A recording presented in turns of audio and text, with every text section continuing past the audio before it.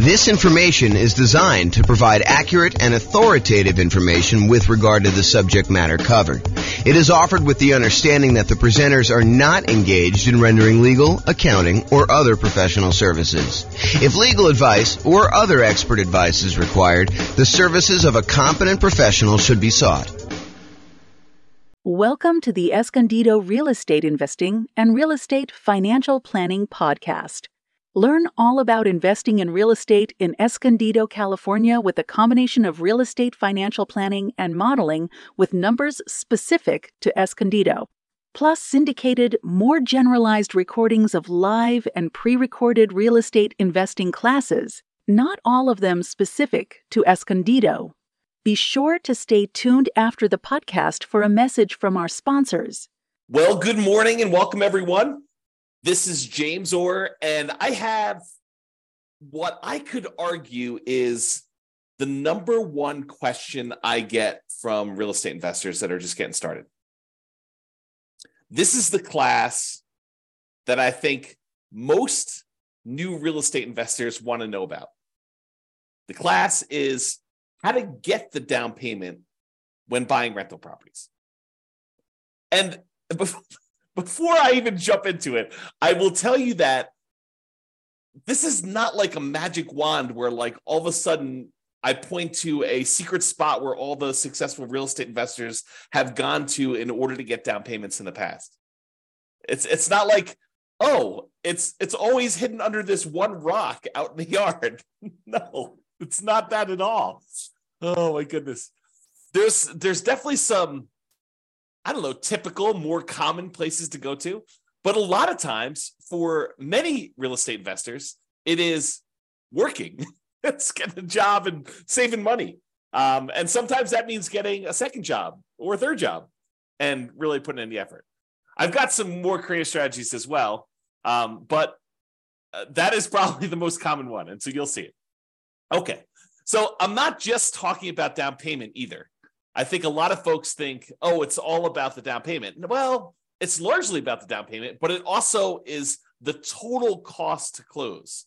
So your down payment plus your closing costs, if you're going to buy down the interest rate in the loan, you're doing that, plus all those extra fees you have for when you're buying a property. Like, it's the whole thing. In addition to that, plus reserves, because you would be silly. You would be foolish to invest in real estate without having adequate reserves. You're asking for trouble. So it's really not just it's not just about down payment. It's about down payment plus the total cost to close plus reserves. Okay, so it's really those things. And I'll even throw in an additional one. Because our markets have gotten so crazy, interest rates are now pushing 7%. And it is really hard, even with my 88 strategies for improving cash flow. It's still pretty hard to do this, especially when you're putting very little down. If you're going to do some type of like nomad strategy or creative financing strategy or something where you're trying to get in really, really light, it is really difficult in a lot of markets, not every market, but a lot of markets to achieve positive cash flow. So I'll even throw an additional part to this. It's not just about down payment. It's not your total cost to close, which it is, but it's also your reserves. And in some cases, if you really wanted to be a prudent real estate investor, someone who is very likely to see it through the inevitable rough times that you're bound to face. I'm not being negative or pessimistic. It's just like, you got to plan for this. At some point walking down the street, your shoelace is going to come untied. That's just the nature of shoelaces. At some point in time, you're going to have your shoelace come untied. May not be every time you walk, may not be every week, may not be every month, may not be every year. But at some point, you got to expect the unexpected to happen, and you just got to bend down, tie your shoelace, and move forward. Don't bitch and complain about it. It's like, this is coming. You know that roofs have leaks. You know that tenants occasionally don't pay rent. You have to evict them. It's like, don't be surprised. These things happen, right? So kind of plan for those. All right. So what I was going to say, though, because I've gotten off on all sorts of tangents already, is it's not just about down payment. It's not just about the total cost to close, which is your closing costs and the down payment. It's not just about reserves. It is also about setting aside money to cover the total amount, the cumulative amount of negative cash flow you are likely to have on the rental property. And you can see this on the world's greatest real estate deal analysis spreadsheet. If you go into the overrides tab, it shows you how much cumulative negative cash flow you have on a rental property that you're considering buying. And what basically is doing is it's saying, look, if rents are where they are right now when you buy the property, and rents are going up at whatever number you set in there, most of the time it's set to about 3%, then eventually rents kind of creep up, and your other expenses, taxes, insurance, maintenance, all those also creep up as well. But the thing that usually does not creep up is your mortgage payment. And so after a small enough period of time, usually a few years, although it can be longer depending on how bad your negative cash flow situation is, but after a certain period of time, usually rents creep up enough, and the expenses on the property, the taxes, the insurance, the maintenance, vacancy, whatever else you have got going on in there, that usually creeps up slower than the amount rent is going up. And eventually your negative cash flow goes away. So if rents are kind of creeping up slowly over time due to inflation, then usually the amount of negative cash flow you have eventually goes to zero. So for example, let's say you bought a property and had negative $200 a month cash flow. And the next year, rents went up by $50. And so the next year, I'm oversimplifying, but next year you only have $150 a month negative cash flow. And then the year after that, rents go up another $50. And that year you have negative $100 a month. And the year after that, rents go up another $50 and you only have $50 negative cash flow. And then the year after that, you have break-even cash flow because rents went up another $50. So you could actually sum up, $200 a month times 12 months, about $2,400. The next year, it's about $150 a month negative cash flow times 12 months, which is about $1,800.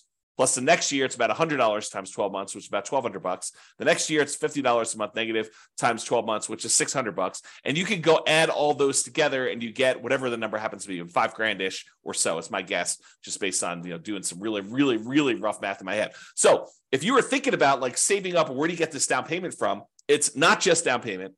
It's the total cost to close, which includes your closing costs and your down payment, plus setting aside an adequate amount for reserves, 6 months of reserves, 12 months of reserves, whatever you believe in. If you're doing something really, really safe and secure, like a savings account, or if you're doing, I'm going to take this money or part of this money and invest in the stock market. If you're doing 12 months of reserves, like we'll talk about reserves in detail in the reserve section, but really it's that total cost to close plus reserves. Now I'm also telling you, if you really want to be prudent and you do have negative cash flow on your property, might not be the worst idea in the world to also set aside that $5,000 in advance that you could use in order to take the negative cash flow that you have from. And you could argue it's really the negative true cash flow, the negative cash flow you'd have after you take into account the benefits from depreciation, cash flow from depreciation. But I will do an entire class on this topic alone. Not today, because today is all about how do you come up with down payments. So we've covered this in a previous class, but this is really about, down payments are really about reducing your need to have a down payment, period. And then also producing the down payment that you need in order to buy rental properties. So there are strategies, and we talked about this in the previous class a couple of days ago, and go watch the video on that, about how to go buy a property where you don't need a down payment at all the nothing down loan programs as an example, or maybe doing some creative financing stuff where you don't need as much down payment. So really there are strategies to reduce your need for down payment, which is not what we're covering today. We covered that previously. And then all the strategies for producing the down payment, which is what we plan on covering right now. And as a reminder, we've been focusing in on this down payment thing because that's the class topic, but you still need to have good credit. You still need to have good income. You still need to have low or no other debt to support the loans, with very few exceptions. So realize, while we're talking about strategies to reduce your down payment in the previous class and strategies to produce a down payment, those are really only part of the overall equation for you being able to get the loan. You need good credit, you need good income, you need low or no other income, low or no other debt in order to support the loans, with very few exceptions. The exceptions are things like creative financing and stuff. All right. So any simpleton, any fool could find a reason why, that strategy won't work for me. I'm going to go through a list. I don't know, it's probably about 10 different strategies for coming up with down payment. And you're like, that's silly. I can't do that. I don't live in a city where that's even possible, or I don't have the ability to do that, or I'm already working 60 hours a week, or, input whatever reason, your excuse for not doing the things that I'm going to suggest you're doing. Any fool, Any simpleton can come up with a reason why that will not work for you. But it is a sign of your intelligence. It's a sign of your grit, of your resourcefulness, of your resolve to get it done no matter what comes up, to figure out a way to make the suggestions I am giving to you apply to your very specific situation. To take the general idea and say, well, that's not exactly my situation, but I could sort of look at my whatever it is like that, and I could make that work, and I could use that as a way to get some or all of my down payment. Okay. With that being said, here's the list. And this is the whole list, but I've got slides for the overwhelming majority of these. And in my opinion, these are in the order of the worst. Do not use this sort of strategy, to the best, which is sort of like probably my favorite. And you could argue, this one's probably a little bit higher than this one in certain situations, or this one's a little higher than this one.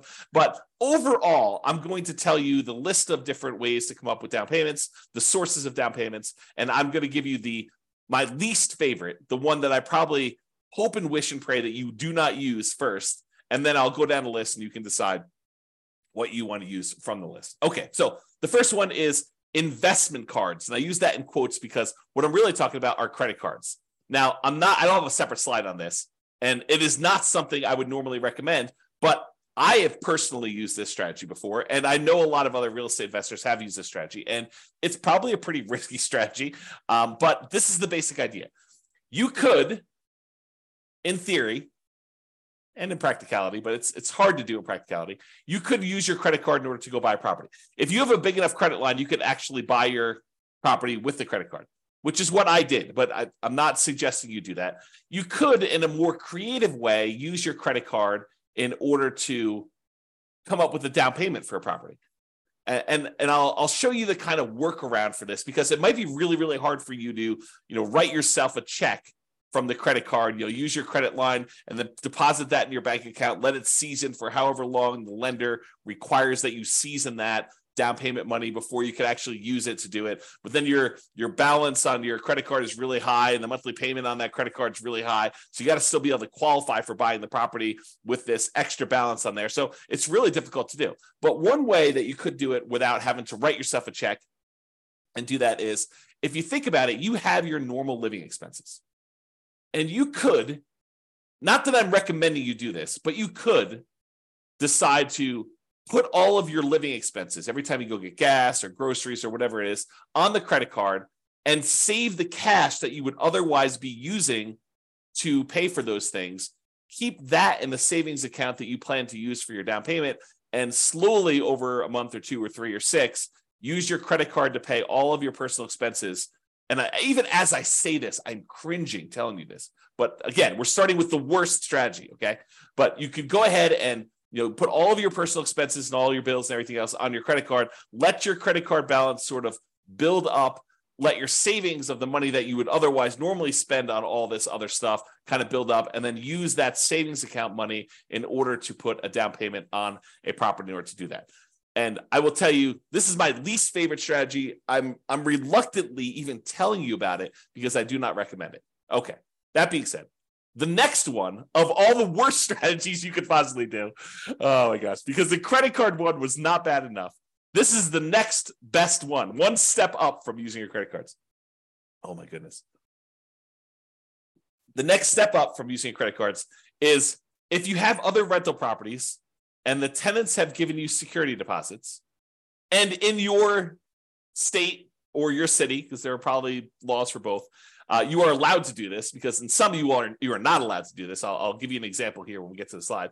You could use the security deposits from your tenants to be able to go ahead and use that as a down payment to buy your next property. Again, not my favorite strategy. It is the second worst on the list, but in some really unusual cases, if you're short $1,000, $2,000, $10,000, and you have that sitting in a security deposit account, and the deal of a lifetime comes along, and you have other reserves that are much more painful for you to get at. There's a whole bunch of like caveats I'm adding to this, right? I'm trying to paint a situation where I could sort of in my mind justify doing this. I personally have never done this, but you could go ahead and justify. I've done the credit card one, but I've not done the security deposit one. But you could justify taking some security deposits and utilizing that as down payments. We'll talk about that as a strategy. The next worst one, like slightly less worse than the security deposits and better than investment credit cards, is maintenance reserves. So as you own a bunch of rental properties, you should be setting aside money for maintenance on the properties. You know it's coming. We talked about this at the beginning. I mean, you know roofs are going to go bad. You know that you're going to need a plumber at some point. You know that you're going to need to replace flooring. You know you're going to need to upgrade a kitchen at some point in time. You know the HVAC system is going to go, the AC unit, the furnace. You know all those things are the water heater. All those things are going to go out at some point. And so you should be, as like we do in deal analysis, you should be setting aside money each month to plan for those maintenance reserves. And sometimes you get lucky where you'll have a tenant that's lived in a property for 10 years and knock on wood, nothing breaks. And so you have this account balance that is growing for a property that you own. Maybe even more than one property, 5, 10, 15 properties, 20 properties. And that maintenance reserve account starts looking really attractive because you've got $5,000, $10,000, $15,000, $50,000, $100,000 sitting in this maintenance reserve account for the maintenance on all of your different properties. And you may be very tempted at some point in time to go tap into that maintenance reserve and use that for down payments. I mean, you're taking a risk because you're deciding to use that maintenance money when the roof could be due. But if you have a bunch of reserves and you have a bunch of maintenance reserves and you have access to money elsewhere, if really things got rough, you've got your separate IRA or 401k, or you've got $200,000 on your credit line, which I'm not recommending you do this, but if you have like access to reserves and maybe mom or dad said, hey, listen, if you ever need money, I've got about $500,000 if I, that's purely liquid, that if you needed help, we could step in and assist you, because we are very pro you doing this real estate thing. But if you want to do it on your own, do it on your own. But realize that we're here with a backstop of $500,000. Not everyone's got that, right? So you have a backstop in case the maintenance comes up once you've tapped your maintenance reserves to use as down payment. Again, this is like the low end of the list, not what I recommend. Okay. The next one up on my list, which is a little bit more reasonable, is property equity. Tapping existing properties that you have, use equity in order to buy properties. And, people are like, why is that so low on your list? I mean, it's right above maintenance reserves. Yeah, because you got to make sure that the equity you're tapping into can support the thing you're doing. So you're almost like borrowing money and paying an interest rate on it in order to then go use that money to do something else. And some people are like, well, I mean, that's what real estate's all about. Maybe. Yeah, I'm not so sure, but we can definitely debate that another day. So I'll go into using property equity to do that. The next one is depreciation. The government gives you a tax benefit of owning a rental property. And so I think you could use the depreciation benefit, the money you're getting from depreciating your other properties, to invest in down payments in future properties. And we'll talk a little bit about that. The next one on the list, and they're getting progressively better, right? You'll notice me hedging myself less as I tell you about these because they seem legit, as opposed to let me go buy a house and put it on my credit card. It seems a little bit crazy, right? Okay. The next one is retirement account. So if you have access to money in your retirement account, maybe you go and use that money. The next one on the list is family members. We'll talk a little bit about legacy nomad, but accessing money from family members might be a good source of money for investing. Sell stuff you don't want or need. Seems pretty straightforward. Some of these are like master of the obvious, right? Like the ones that I would not normally recommend, those are like the creative ones. I'm like, there's a reason why this is a little bit creative, and you may not have heard it before because we don't usually recommend doing this, But the stuff that's like very like plain vanilla, mainstream, you've heard these before, master of the obvious sort of stuff. Those are the ones that you've heard before because they're the ones that get recommended, about. And then, as if master of the obvious wasn't a good enough kind of thing for sell stuff you don't need or want, saving money. That's the next one on the list. From a regular job, part-time job, extra job, or business to fund your retirement or build your fortune, which we'll talk about in detail. And I might have some interesting new math to relay to you about that. The next one on the list is partnering. Finding a partner who does have the rest of the down payment or all of the down payment in order for you to do that. And then I have rents, including rent from house hacking as a source of down payments for future rental properties. And then my favorite on the list, which is lease option fees. You could do that in your marketplace. Those are probably one of my favorite sources. And I think one of the better sources for down payment. This is where I come into this. Is lease option fees better than saving? I don't know. I think you could make an argument either way on one of those, but I kind of put them in that order. Okay, so let's jump into each one of these. All right, so let's talk about security deposits. So with straight rentals, we're not talking about tenant buyers or anything like that. When tenants rent your property, you usually collect a security deposit. They give you a certain amount of money. In most markets, in normal times, we would set that money aside and hold it for them, that if they turn the property in worse condition or they don't pay their rent or something like that, we could then use that security deposit to make ourselves whole for the things that they were unable to fix. Or, kind of like if they ditch out on us, they disappear, then we will have some money to kind of to be secure, to be made whole for doing that. Okay. These are not tenant buyer option fees. We'll talk about using lease options later. And with lease options, a lot of times the tenant buyer, a tenant who's also going to be buying the property later using an option or a purchase contract, a lot of times they will give us an option fee, non-refundable option fee in most cases, and that money we could use. So we're not talking about that. We're talking about security deposits. They're different, okay? But as far as security deposits go, in some states, you are unable to touch this money. It must be held in a trust account. So for example, in Colorado, you do not need to hold this money in a separate trust or escrow account if you are not a real estate licensee. If you do not have a real estate brokerage license, you do not need to hold it in a separate trust account. So it's a little bit flexible there if you wanted to tap into it. You do need to find out what the laws are in your own marketplace. Check with your attorney, find out for the laws in your marketplace, because in your marketplace, they may require that you do it. Like, for example, here in Colorado, if you have a real estate license, you must use a trust account. You cannot keep this money in just a regular bank account. You must keep it in a special trust account, not just a bank account that you've designated as a trust account. It's a special type of account that you get from the bank called a trust account, even for your own rental properties, even if you only have one rental property and you're not managing it. So you must, if you are a licensee in Colorado, must use a trust account, even for your own rentals. And even if it's only one rental, and if you're managing other people's rentals, you definitely need to use trust account. And honestly, if you're collecting any type of upfront money in any other business and you happen to have a real estate license in Colorado, you are supposed to keep that money in a trust account. So if you are a contractor and you're doing any type of contractor work and someone gives you money for buying materials or whatever else you're doing, you're supposed to actually keep that money in a trust account, because your license actually requires that you do, even if it's not for your real estate business. And this may be brand new information to some people out there who are doing fix and flips or contractor work on the side, or, they kind of got that and they happen to get their real estate license so that they can get, the real estate commissions or do deals a little bit cheaper or whatever, or access the MLS so they can go look at properties. If you happen to have a real estate license, you're supposed to keep all that in there. So go talk to your attorney and verify that for you. Okay. So you could use these security deposits that the tenant gives you temporarily for down payments. In theory, if you think about this,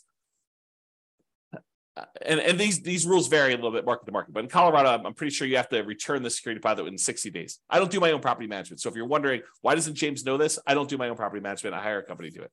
But my understanding is that you need to return the security deposit within 60 days. So if you think about it, the tenant gives you 60 days notice, 60 days before their lease expires, that they're not planning on renewing their lease. So you start marketing the property 60 days before their lease expires. Ideally, you find a tenant to replace them in the 60-day period before their lease expires, that they will then, the new tenant will then go into the property, within a day or two of them actually exiting the property on their lease. Okay. So in theory, the new tenant should give you a security deposit before the old tenant even leaves.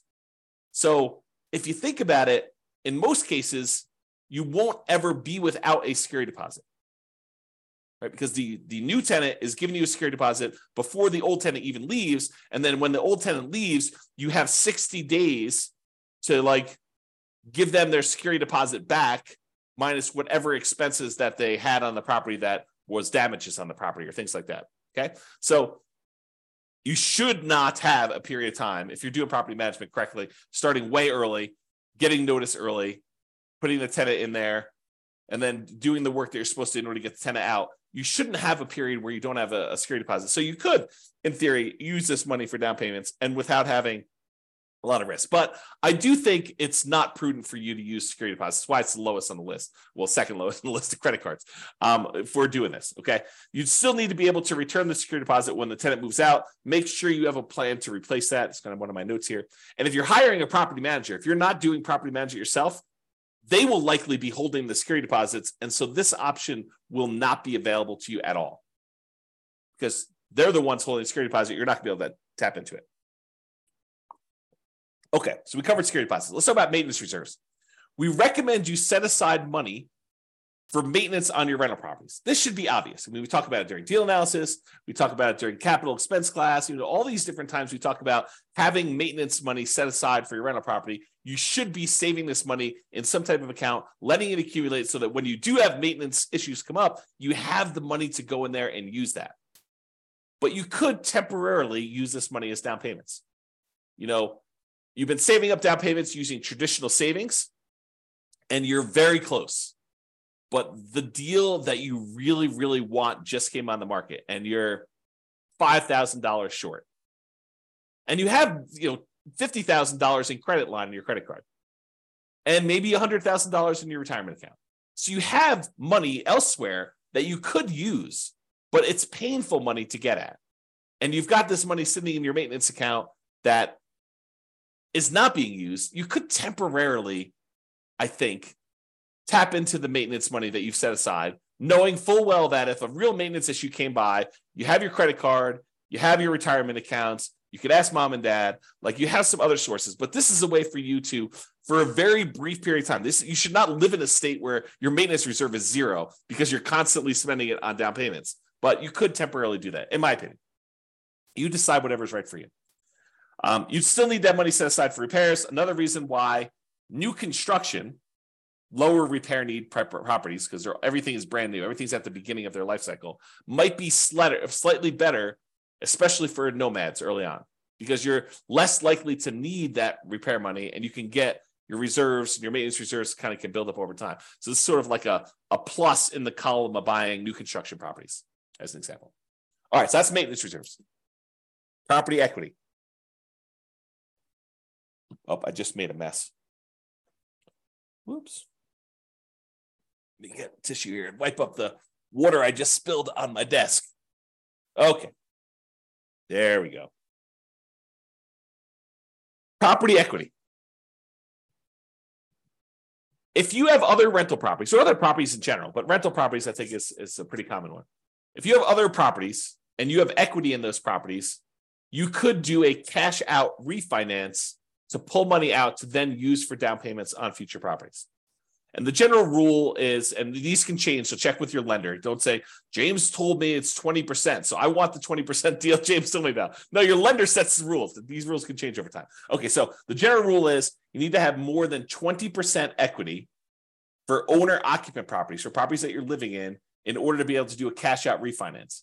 So if you don't have at least 26%, probably like 1% for some closing costs, the fee for doing the cash out refi, and 5% to basically pull out, you may not want to even bother. Are you going to do a cash out refinance for 1% of the property? Probably not. You're going to do a cash out refinance for 2%. I mean, even 5% seems a little bit low, but if you start building up some significant equities in properties, you owe 50% loan to value and you can go all the way up to 80%. That seems pretty significant where you might want to tap into that to be able to do it. So for owner occupant properties, you could borrow up to 80% loan to value. You have to have greater than 20% equity if you think about it that way. Or for investment properties, when you're doing cash out refinances, usually it is up to 75% loan to value with 25% of equity. So you can borrow up to 75% of the value of the property. So if you already owe 50%, you're going to do a cash out refinance, you could borrow between 50 and 75. A lot of times you're redoing the whole loan unless you do a HELOC, but you'll access that money by doing it. Now realize, if you're borrowing, especially when you're borrowing smaller and smaller amounts, the cost to access this money could be very high compared to the amount of money you're getting out. And I'll try to give you an example of this. So imagine for a minute that you have an owner-occupant property that you're living in, and you have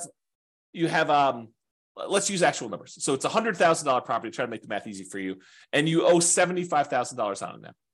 Okay, so you owe $75,000 on a property that's worth $100,000. You could technically do a cash out refinance and get up to 80% loan to value, which means you could borrow up to 80%. So there's about $5,000 of equity that you could tap into. But what does it cost you in order to access that $5,000? Well, you'd have to refinance the entire loan. The $75,000 loan would go away and you'd get a new $80,000 loan. Well, what might it cost you to do an $80,000 refinance? Maybe a point. It could be, flat fees. It could be, $800, $1,200, $1,500, depending on which lender you're using. But a lot of times the lenders will say, the rate for doing this loan is whatever it is, 7.5% for cash out refinance, because the rates are usually a little higher, but it might be 7.5% interest rate if you pay a point. If you choose not to pay a point, it could be 7.875 or 7.625. It could be a slightly higher interest rate if you choose not to pay a point. But what is a point? How much does a point cost? Well, a point is 1% of the loan amount. And so if you're doing an $80,000 loan, 1 point of that, if my math is right, 10% would be $8,000. So 1 point would be $800. So it might cost you $800 to do a loan to get $5,000 out. And you're not even getting the $5,000 because that $800 needs to come from that. So you now just paid $800 to get $4,200. As a percentage, $800 in expenses to get at $4,200 is really high. I don't know exactly what that is, but it's probably, 8 times 5 is 4,000. So that's probably in the little less than 20% range. So you're paying a 20% fee in order to get access to that money, which is why I think you need to have a larger amount of equity to make this worthwhile. Okay. Talk to your lender. They can walk you through that math. All right. Now, this works best. This strategy of hitting property equity works best in markets appreciating much faster than our typical 3% per year that we like to use when we model stuff. Okay. So if you're in a market that's fastly appreciating, this could be a strategy that you will look to more often than not. And realize the other thing is when you use your property equity, the money that you're taking out, you're paying interest on that because you borrowed it from another property. So you're paying 7% or 7.5%, if you use the example I just did, to access that money. It's 7% on all the money that you used to have in there, the 75% that you refinanced, plus now 7% on the $5,000 that you borrowed. So unless you're getting greater than a 7.5% return on the money that you're investing the thing in, and ideally cash now money that's going to be able to make that monthly payment, then this is probably not a good thing for you to do. You got to make sure that the money you're pulling out supports it. So if you're thinking about it this way, you just pulled out a certain amount of money and you're paying 7.5% to access that money. The cash on cash return that you get on the investment you're making should be greater than 7.5% to at least support that and be break even. And if you really want it to be a little bit more aggressive, you'd say, well, the cash now, the cash flow, and also the cash flow from depreciation, those two combined needs to be at least 7.5. That's more aggressive, less conservative.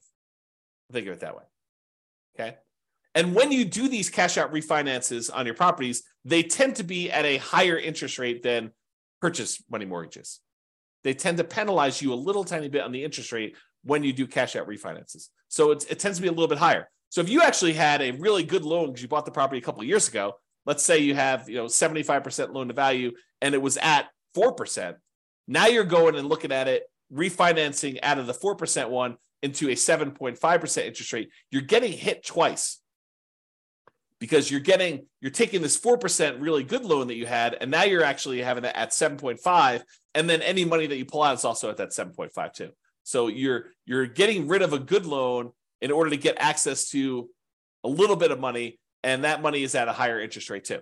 Now, you could do something where you tap into it with a home equity line of credit, and they do some of these on investment properties. So you could leave the lower amount in there, the 75% that we had.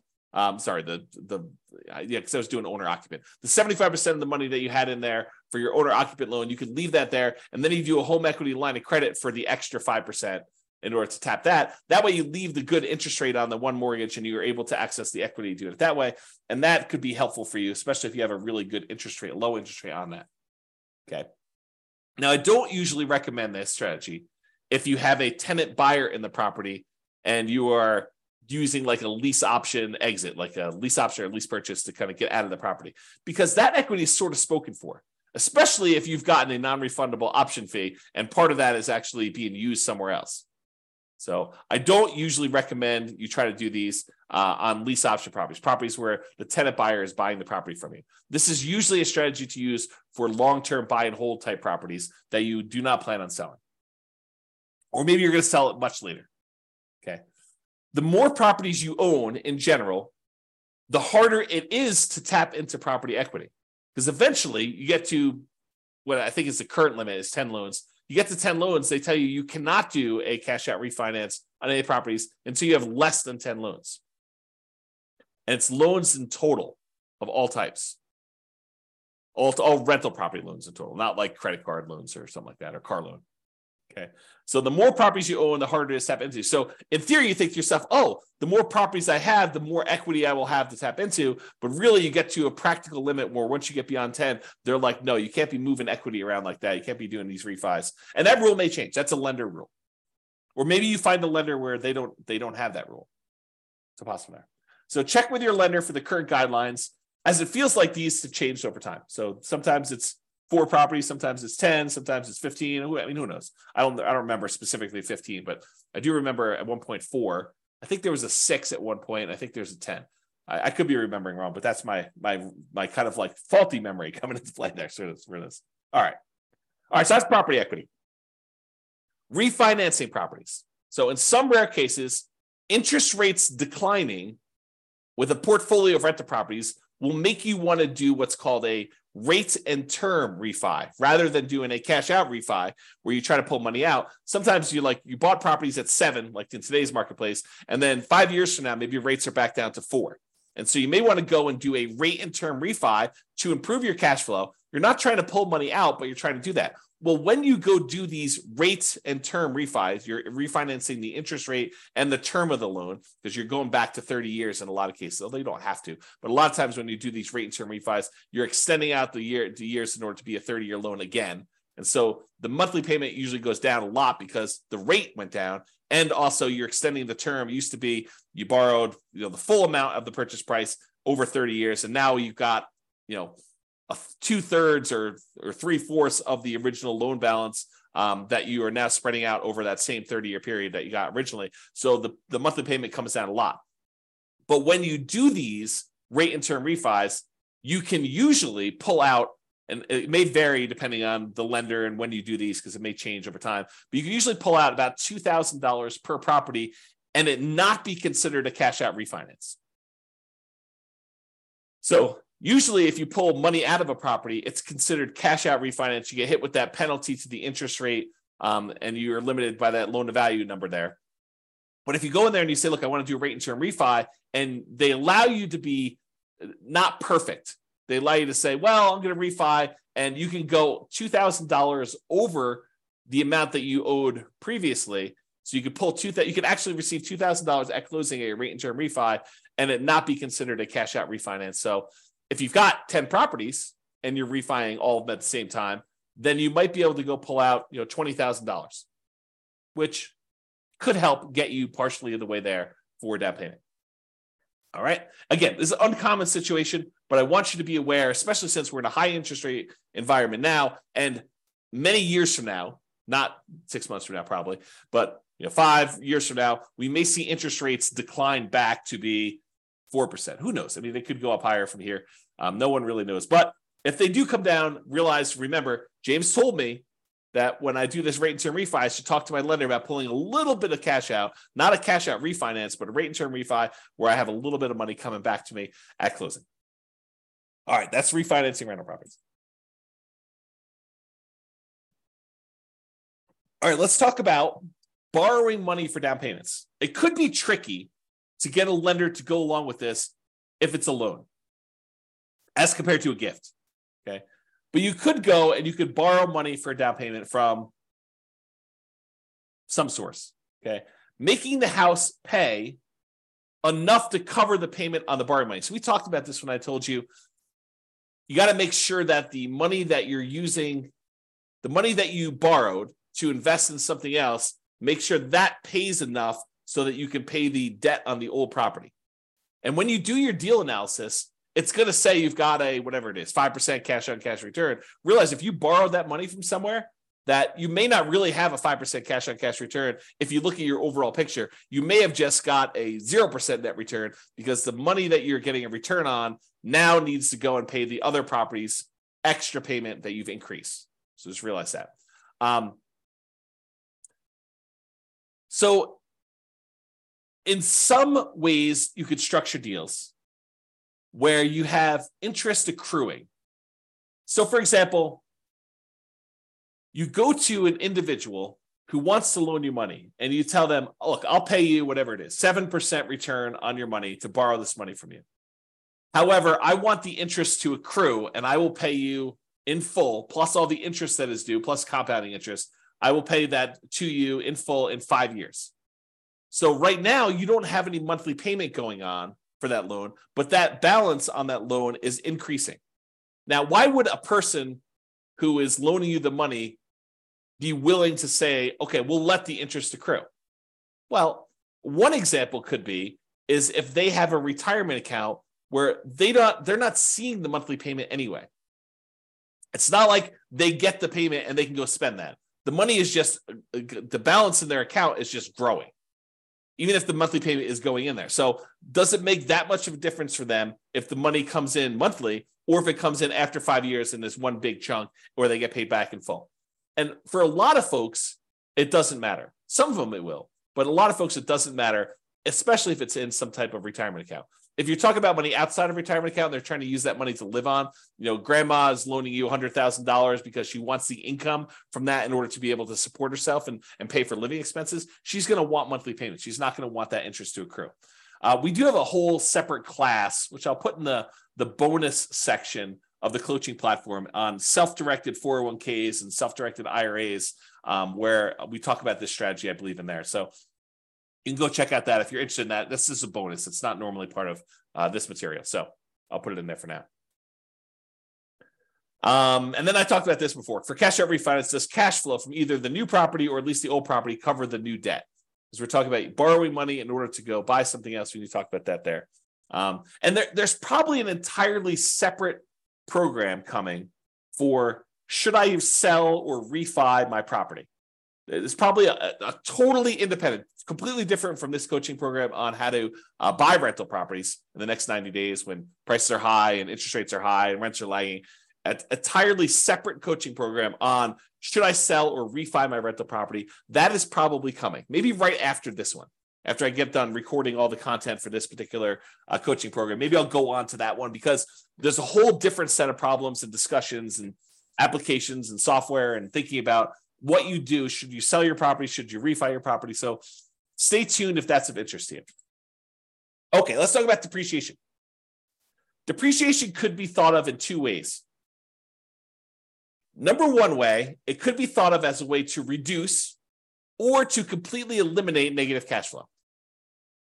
You know, if you had negative $50 a month in cash flow on a property, but then when you thought about the benefits you get from owning a rental property, the tax benefits you get from owning a rental property, and you realize that you're saving $150 a month in taxes by owning this particular rental property, which is probably not abnormal for a normal rental property, normal price range. They vary depending on price. But if you think about it, you're getting $150 benefit back in your taxes that if you wanted to, you could go down to your job and say, hey, change my exemptions so that you're taking less out of my paycheck, because at the end of the year, I know I'm getting this amount back on my tax return because I'm getting this depreciation benefit on my rental properties. They would then go and adjust your exemptions, which means that they would take less out of your taxes at work, which means that you'd get more from your paychecks, whatever that is, weekly or biweekly or monthly, which means that you would actually see cash flow, improved money in your bank account by not having to pay those taxes each pay period. So what you thought was a negative $50 a month by owning the rental property, when you combine that negative $50 a month from the cash flow portion of it with an extra $150 positive from the cash flow from depreciation, now you're net together positive $100 a month. When you combine cash flow and the cash flow from depreciation, we call that true cash flow because it takes into account the tax benefits as well. And with that, you are positive 100. So depreciation could reduce, in this case, or completely eliminate negative cash flow. If you had $150 a month of negative cash flow and you got $150 in cash flow from depreciation, those offset. That is now completely eliminated. If you have $300 a month in negative cash flow and you have $150 in cash flow from depreciation, well, it offsets 150 of that 300 and you're left with still $150 negative, so you've reduced it. Okay, this tends to be how I usually talk about it for deal analysis, especially for nomads. And when you're living in the property as an owner-occupant, you do not get depreciation. Depreciation is only on rental properties, but when you convert a property that you are living into an investment property, then you get to take depreciation on that, and that starts. So it doesn't count while you're living in the property, unless you've got roommates. Your roommates are paying you, and then go talk to your tax advisor about how you can offset some of that with depreciation, not all of it. But this tends to be how I discuss this when I talk about deal analysis, especially for nomads. However, it could be a totally different strategy. You could think of this in a totally different way. Instead of taking that $150 a month you are getting from cash flow from depreciation, you could say, hey, I'm not thinking of that as offsetting or improving on my cash flow. What I'm thinking about that is at the end of the year, I'm going to get $150 times 12 months or $1,800 if my math is right. I'm going to get $1,800 at the end of the year, which I could think of as forced savings toward my down payment on my next property. Right? Instead of thinking of it as monthly to offset cash flow, improve cash flow, you could actually think of it as a forced savings account, which at the end of the year, you get that amount back that you can then use to do down payment. So if you've got 5 rentals and you're getting $1,800 per rental to do that, if my math is right, that's like $9,000. So you can think of that as getting $9,000 back at the end of the year that you could then use as down payments to purchase something else. Okay. So yeah, think about it that way. So if you're like the type of person who has a hard time saving money, first of all, that's a skill you should work on. But if you're still working on that skill and you're not quite there yet, this could be a strategy to help you save money in a forced way. You could use it as at the end of the year, I collect this big chunk of depreciation as a rebate on your taxes rather than the cash flow monthly to do that. Okay. All right. I think I covered this already. You don't get depreciation on a property unless it is a rental property. You cannot do this on your owner occupant. And I did talk to your tax advisor if you're getting roommates while you're living in a property. Oh, I will make one other note here because it is time sensitive. So depending on when you're listening to this, this may no longer apply to you. But as of right now, this is March 15th of 2023. As of right now, this year, you can get what's called bonus depreciation. And I'll give you the briefest of explanations because we're talking about depreciation, but I need to do a whole separate class on this. So the idea is this. Typically, when you get depreciation on a rental property, they take the value of the property, not the land. They exclude the land completely, but they take the value of the buildings of the property, and they depreciate that for residential property over 27 and a half years. So the amount of depreciation you get is static. It's fixed. Okay. They take the value of the buildings, they divide by 27 and a half, and that is the amount of depreciation you get over that time period. So 27 and a half years. However, the government allows you to do two different things right now. One thing is you can itemize through a engineering study the different lifespans of different components of your property. So instead of taking the entire building and saying everything is one homogeneous mass and I'm going to take the depreciation over the entire 27 and a half years. If you hire an engineer to come in and do a study for you, they could say, hey, look, the carpets only have a lifespan of whatever it is. I don't know these from memory, but let's say it's 5 years. They can say the carpets have a lifespan of 5 years and they're worth X number of dollars. And so you can depreciate the carpets over 5 years instead of 27 and a half years. So really you're carving out part of the overall building and you're speeding up how fast you can take depreciation on certain parts. And so you could do that with flooring, you could do that with kitchen cabinets, maybe you could do that with roofs or windows or whatever else you want to do. The engineering study is what goes and does this, and I'm not an expert on that part, but they can go ahead and take all those things and they can speed up how fast you can collect that depreciation in such a way that what used to be over 27 and a half years, you'd take $150 a month for the entire period. Now you might be able to take $600 a month for the first 5 years, and then $400 a month for the next 5 years after that. And then after that, it might go down below the 150, but then it's only $75 a month for the next whatever that is. I can't do the math in my head, 17 and a half years, whatever it is. Okay. So what you do is you don't change how much depreciation you get. You change when you can take it. You kind of move it up, you compress time, and you get a little bit there. So that's the idea of getting an engineering study and doing kind of like this, I'm forgetting the term for it, but it's this accelerated depreciation. Maybe that's what it is. It's accelerated depreciation. There's a second type though as well. And my understanding is right now, temporarily in the tax code, this year you could take 80% of the bonus depreciation. So you can even compress time even more and get a certain amount of depreciation really far up front and get this significant amount this year as a bonus depreciation. So this year, my understanding is it's 80%. Next year, it's 60%. The year after that, it's 40%. The year after that, it's 20%. And then it goes back down to zero. And they may come back in and change the tax law. This has come back in to the tax law, gone out in different forms, slight variations of it. So this is gone into the tax code over time. It seems to be an incentive they use in order to kind of stimulate the economy. But it goes away. This is 80% in 2023, 60% in 2024, 40% in 2025, 20% in 2026, and then zero in 2027. I think that's the math. You can go check with your tax advisor to understand this, but you can get this bonus depreciation and get a lot more depreciation benefit in year one as a bonus than it is over that period of time. That's my understanding. Again, as a layman, I'm not a tax professional. This is not what I do for a living, but that's my understanding of how the bonus depreciation works. And it's for a limited time. So if you buy properties this year, you get the 80% bonus. If you buy it next year, you can only get a 60%. If you only get a 40%, you only get 20%, you only get a zero. But you can still do that accelerated depreciation thing where you hire the engineering study. That still exists. That's not going away, as far as I know. So anyway, that's the kind of brief talk on depreciation. Go seek out more information if that's something that's interesting to you. Talk to your tax advisor. All right, retirement accounts. So your retirement accounts and other people's retirement accounts as partners could be a source of down payments for you. You could use some of the money from your retirement account to fund your retirement, basically buy rental properties. You could change asset classes from investing in stocks or bonds or CDs to real estate.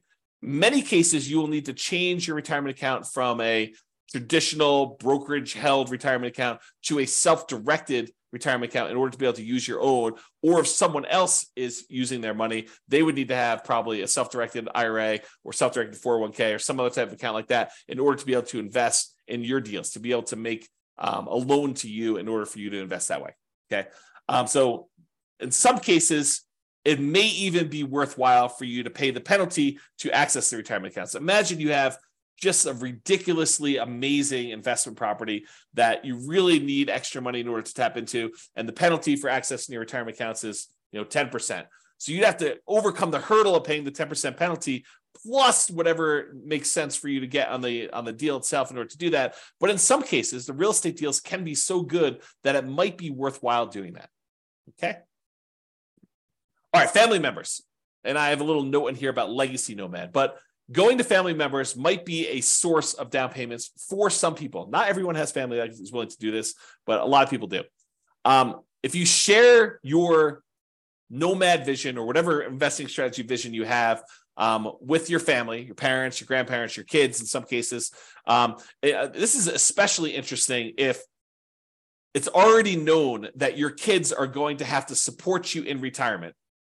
This may be a way for them to reduce the need for that support by helping you with a down payment to do the strategy. So imagine for a minute that you finally learned about this idea of doing this nomad strategy where you buy a property with little down payment, you move in there, you live there for a year, then at the end of the year, you convert that property to a rental and you repeat this process until you acquire enough rentals where you're able to do this. Well, if your kids know that they're going to need to support you in retirement anyway, and you come to them and say, look, I have $10,000 in savings. I'm going to need $25,000 total in order to be able to buy this particular property, to move in, live there for a year, and then I plan on converting it to a rental property. And you explain to your kids, look, if you gift me $15,000 today, maybe even put them on title, talk to your attorney about whether this makes sense to put them on title or not, but you're going to go move into this property. You're going to live there for a year. You're then going to convert it to a rental. You're going to use the income that you produce from that rental property to help support you in retirement. And then when you pass on, they will inherit this rental property. They may say, that sounds like a pretty good deal. Here's $15,000 today, and hopefully I won't have to support you as much in the future. That's the thought process. Okay. So if you're going to go and ask your family for this stuff, I'm going to read you a quote, which I think would make a difference in how you approach them and how you think about this. So here's the quote from William Hutchison Murray. Until one is committed, there is hesitancy, the chance to draw back, always ineffectiveness. Concerning all acts of initiative and creation, there is one elementary truth, that ignorance of which kills countless ideas and splendid plans. That the moment one definitely commits oneself, then providence moves too. All sorts of things occur to help one that would never otherwise have occurred. A whole stream of events issues from the decision, raising in one's favor all manner of unforeseen incidents and meetings and material assistance, which no man could have dreamed would have come his way. Whatever you can do or dream you can do, begin it. Boldness has genius, power, and magic in it. Begin it now. So that's the end of the quote. So in general, I think it's better if you're planning on going to Thanksgiving dinner and to talk to your family about this idea of maybe you might be willing to help me with my down payments or get involved in this real estate investing thing. If you don't show up unprepared, having done zero work, if you've been doing stuff for 6 months before Thanksgiving dinner, going to see properties, saving money yourself, improving on your credit, learning how to manage properties, learning about the strategy, doing all the things that you are supposed to do as if they are going to say yes at the Thanksgiving table, even if they say no. But you doing the work, if you take action, if you commit and you do the things that you know you're supposed to do, I think someone who sees that you've been putting in effort for 6 months and doing all this work and doing the things that you're supposed to do at like a really high level, not half-assing it, but like you've really put in the stuff and you're really committed to doing this, I think there's a improved chance that they will go along with it. Okay. In general, it's better for you to contribute part of the down payment and ask for help making up the difference than it is for you to ask for the whole thing. In other words, don't ask your family for 100% of the down payment. You should be saving and saying, look, my savings rate right now, I've increased it. It's now at $200 a month or $2,000 a month or whatever makes sense for you. And so it'll take me this number of months. But, if you're willing to help, we can speed this thing up and I can get going right away. Speed is going to help us have improved results, whatever you need to do. Show them you're committed. Share with them what you have done and ask them if they'd be willing to help you make up the difference if you need some help. Demonstrate the part-time job, the education, the research, the effort, all the things that you're doing in order to get yourself there. And you are planning on doing this whether they help or not. Then see if they help. That's a better approach, in my opinion. All right. Continuing on with our list. Sell stuff. Use a garage sale, a yard sale, Facebook Marketplace, Craigslist. Get rid of the stuff that you don't need, get money for it, use that money in order to fund the purchases of your rental properties or whatever you're doing. An added benefit, especially if you're doing nomad, is any stuff you sell, you don't need to move. So if you're planning on moving and doing Nomad a bunch of times, become lean. Sell the stuff you do not need. You don't need to have that stuff hanging around where you have to move it every time. Go read some books on minimalism or essentialism or whatever the topic is that allows you to sell your stuff and kind of have a light spirit. Okay. All right. Working part-time in your fortune. So there's a great quote from Jim Rohn, and there's a great video about this, but he talks about this. And here's the quote from him. I'm working full-time on my job and part-time on my fortune because profits lead to fortune. And so Jim talks about this idea of, he works his job during the day, and then in the after hours, he works part-time on building his fortune, building his business. So you could work your regular job, support yourself, take as much of that job income as you can to kind of go towards savings. But let's say you live off of all of the job income, but then get a part-time job that allows you to work on your fortune, where you're trying to buy back your time so that you do not have to work at your job for as long. You're using this in order to invest in your financial independence. So for your first, let's say you're in a marketplace where it's a $500,000 purchase price for a home. So for your first $500,000 home, you'd need about $25,000, really rough math, with a 5% down payment. That's about what you need in order to buy that rental property. So if you work 20 extra hours per week for 50 weeks a year, you would earn $25,000 in 1 year if you earn $25 per hour, or 2 years if you earn $12.50 per hour.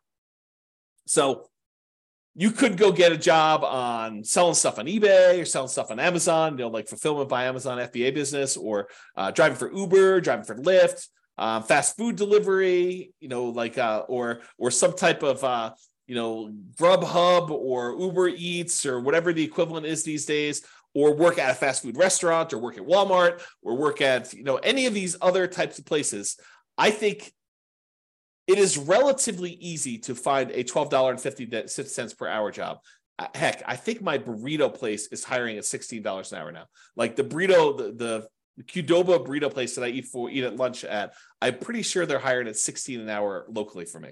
So $12.50 should be a relatively low bar. And with some tips, if you're willing to do like fast food or drive and do like Uber Eats or something like that, I bet you can get pretty close to $25 an hour. So if you're willing to work 20 extra hours a week towards your fortune, imagine driving for Uber Eats. You listen to real estate investing podcast episodes where you're doing this. So you're learning and you're working and these extra hours, and you're putting in the extra time in order to provide better for your family and for yourself, and to become financially independent early and not have to work your job that maybe you love or maybe you hate for quite as long. If you work this 20 hours a week for 50 weeks a year to earn $25,000 in 1 year, you might be able to do it if you're earning $25 an hour. In 2 years, if you're earning $12.50 an hour. So it doesn't seem unreasonable. Or instead of doing 5% down, if you do 3% down, you'd only need $15,000 for your first home. If you work 20 hours a week at $15 an hour, you'd need to work 50 weeks to jumpstart your fortune. Okay, so about a year to do that if you're doing 3% down. Or maybe you're willing to go buy your first property as a nomad or house hacker in a rural area around where you live, and you just convert this extra labor to commute time. Maybe you need to commute a little bit longer, but you're willing to do that so you can get a nothing down USDA loan, as an example. Different strategies. Once you have your first house, you could use that house to fund future down payments, or you could continue to work part-time building your fortune.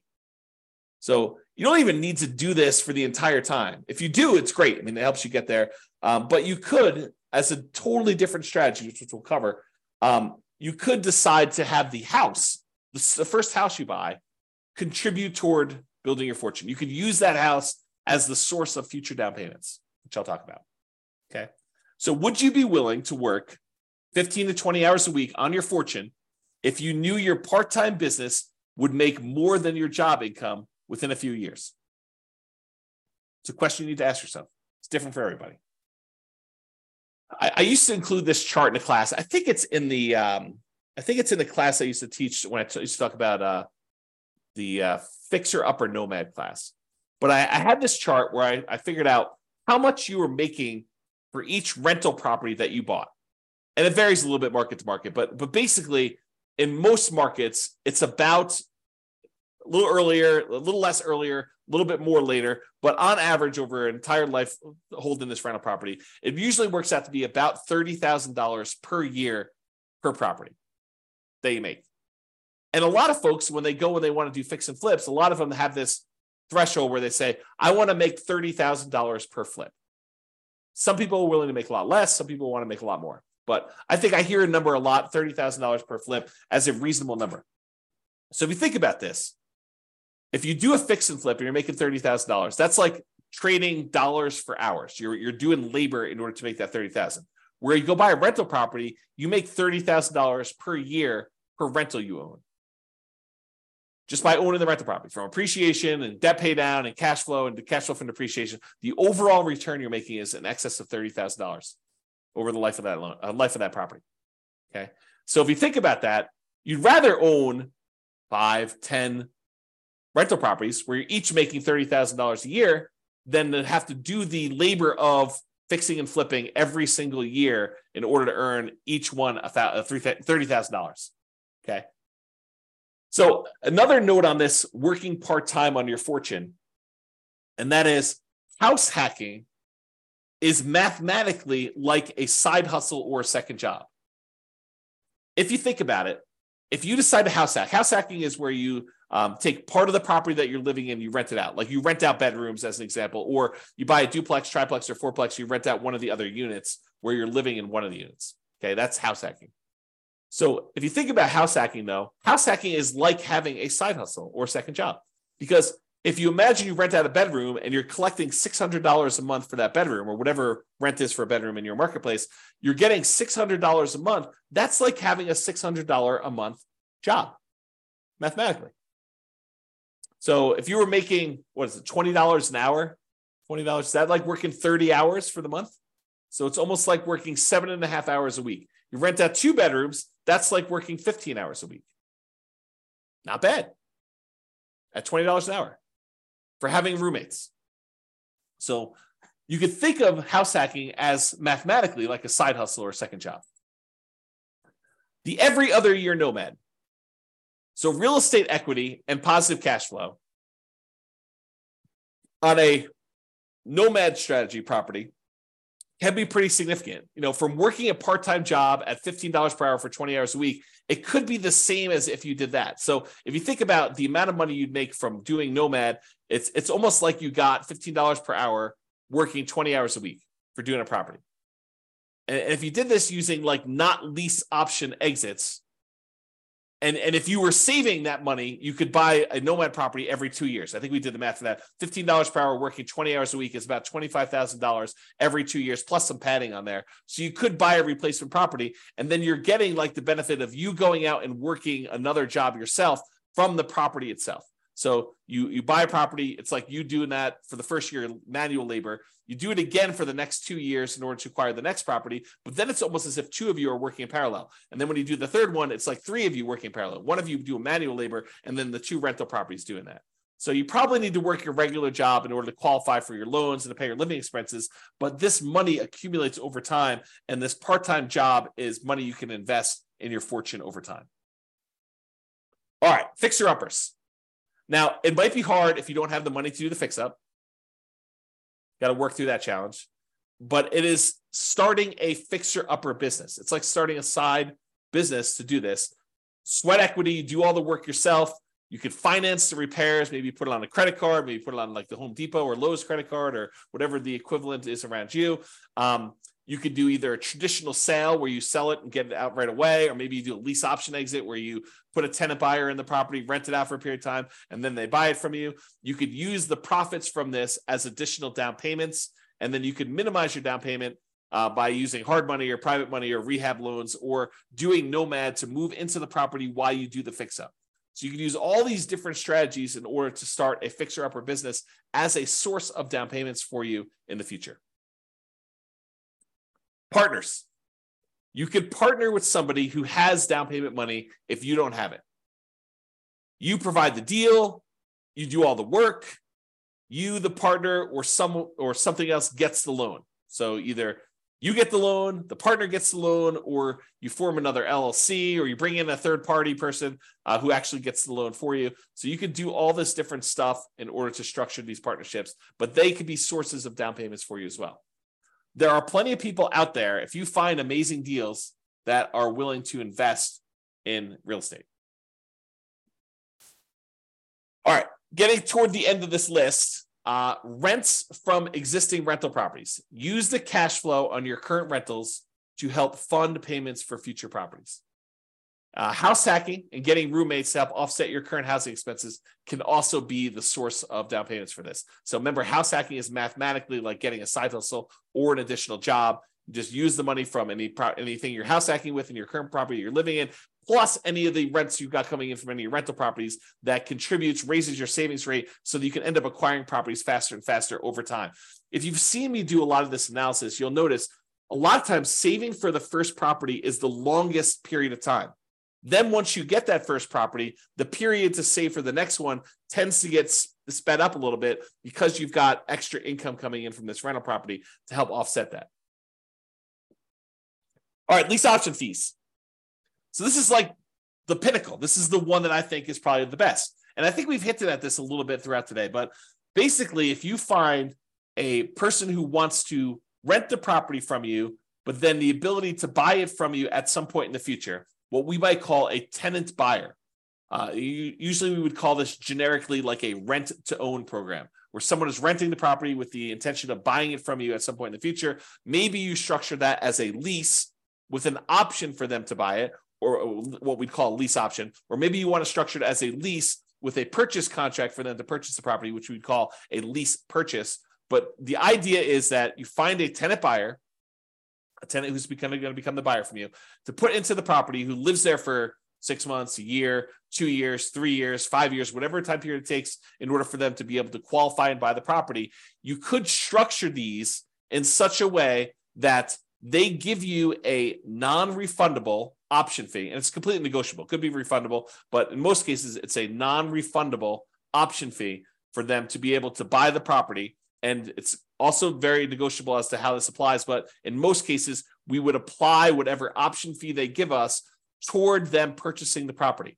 So you're taking some money from them that counts as their down payments when they go to buy the property, and then they're moving in, they're living in the property as a renter for a year or 2 or 3, and then at some point in the future, they go get a traditional loan from a lender, and they buy the property with traditional financing, they cash you out, they are now the owner. The amount of money they gave you as an option fee, it does apply to their purchase. You just got some of your profit up front early on, and then they're able to buy the property. You get the rest of your profit when they close. Okay. So if you think about this, if you're doing the nomad strategy or you're house hacking and you're trying to buy a property, trying to go buy, your next property, and they're requiring you put up 5% down. Well, if the property you're currently living in that you plan on converting to a rental, if you say, look, instead of converting this to a rental, I'm gonna try to find a tenant buyer who wants to ultimately rent this property and then eventually buy it from me. And I will say to them, look, I will allow you to rent to own this property, lease option, lease purchase, whatever makes sense. And I will allow you to do that, but I need a 5% non-refundable option fee from you, which will count towards you purchasing the property when you go to buy it. But it's non-refundable if you don't, your choice.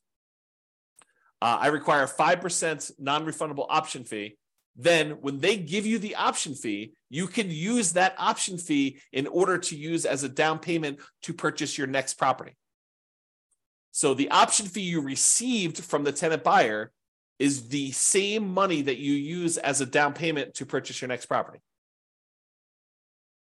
So basically, the previous house is funding the purchase of the next house. Does that make sense? Okay. So we have an entire class on this, and I wrote a book on this subject. The strategy is called, the class title and the subsequent book title is How to Acquire a Multi-Million-Dollar Real Estate Portfolio Starting with Just $3,000. And the idea was you buy a house with nothing down or 1% down, but you could do like a USDA house where you buy some property with nothing down. Then you live there for a year. Then you find a tenant buyer who wants to lease option or lease purchase that property, and they give you 5% down. as an option fee. You take that 5% down, you use that to buy your next property. Now you have a tenant buyer in this one. Then you live in the property with the 5% down from the option fee for the next year. Then you convert that one to another tenant buyer. They give you another 5% down, different tenant buyer gives you another 5% down. And then you repeat this process until you acquire a portfolio of rental properties. At some point, the tenant buyer who was in one of the earlier properties is going to cash you out. They're going to buy the property. And at that point, you usually make another profit. You make more than the 5% they gave you down. And you're making a little bit of cash flow in the meantime on the rental properties. But then that big chunk of money you can then use that to help offset the down payments you need on future properties. And eventually you get to the point where enough of these are popping and you've got enough extra money where you can then start buying, in addition to the ones that you're nomading into with 5% down using the option fees, you could buy additional 20% down or 25% down rentals at the same time. Because eventually some of these previous properties, the tenant buyer decides to buy the property from you, and they do that. So there's an entire class on that. I'll put it in the bonus section. I think that's where I put it, for you to go watch and to learn more about that particular strategy. If you can't find it, drop me an email. Okay, but that's the basic idea, is you use lease option fees in order to source the down payments. Now, you say to me, James, I can't get a tenant buyer to give me 5% down. Okay. So maybe you need to save up 1% and get 4% from them. Well, I can't get them to give me any more than 3%. Okay. You need to do the work to save up the 2% and then get the tenant buyer when they can give you 3%, and that'll supplement it. So you can't get the full 5%, then work around it. Do something else to provide part of the down payment yourself. In some cases, you're going to get more than you need. You're going to get 6%, 7%. It depends. Or hold out until you get 5%. If they're like if the person who comes to you says, look, I only have $5,000. Okay, you're not qualified to buy this house. You don't have to. The first person that comes along does not need to be the one that you do this with. You might need to market your property for a month or 2 months or 3 months or 6 months or whatever long it takes in order to find someone who has the amount of money that you can use in order to buy the next property. Okay, so just realize that might work that way, which leads me to my next thing, which is my second to last slide. You may need to combine several strategies. You decide to do a 15% down non-owner occupant loan, an investment type loan. Maybe you're able to find a tenant buyer with 5% down. Maybe you're able to partner with your realtor to get 3 to 5% down from them to kind of get them to contribute. And maybe you need to save up 5 to 8% down yourself for part-time work. So you don't need to do all of it from one source. You don't need to sell enough stuff to get 15% down. You don't need to work a job where you do 15% down all yourself. Some of these things can kind of be combined into multiple strategies. All right. In conclusion, so this is the class, right? This is the one where I get the most questions about, how do I come up with down payments to my rental properties? This is it. This is all the stuff. It's not really just about down payment, though. It's really total cost to close, your closing costs, the down payment, any reserves, any kind of escrows you need to have, and your own personal reserves if you're buying rental properties for being a prudent investor. 6 months of reserves, 12 months of reserves, depending on what you're doing. Plus, we talked a little bit earlier about this idea of any cumulative negative cash flow if you happen to be in a market where you're doing that. If you're in a market where you're likely to have negative cash flow and the amount you're putting down, because look, if you put 100% down on a property, you probably don't have negative cash flow. So it's a combination not just of the market, it's the market with the down payment that you want to use, right? It's not just, hey, I got negative cash flow because I live in insert city here that has negative cash flow. It's I've got negative cash flow because I'm in a city that has really kind of extreme price to rent ratios, and I only want to put down 3%, or I only want to put down 5%, or I only want to put down 20%, or I only want to put down 25%. If I put down 50%, or I put down 70%, and I only got a 30% load, this thing would cash flow. So part of it is your choice in down payment. Okay. So just something to think about there. And any fool can say that these ideas don't apply to them. Really, it's a sign of your intelligence, your resilience, your resolve, your grit, your tenacity, your ability to work through and be creative and solve problems to figure out how they apply to you, how you can use these strategies. Okay. You don't get any, like, you come to me and say, these don't apply to me. You have any other ideas? No. I mean, I might have other ideas, but no, I don't have any other ideas. You tell me, look, I could sort of twist this one and make this one work and do this. I may be like, hey, by the way, you could also do this little twist to that too. Part of it is you being creative and applying it to you.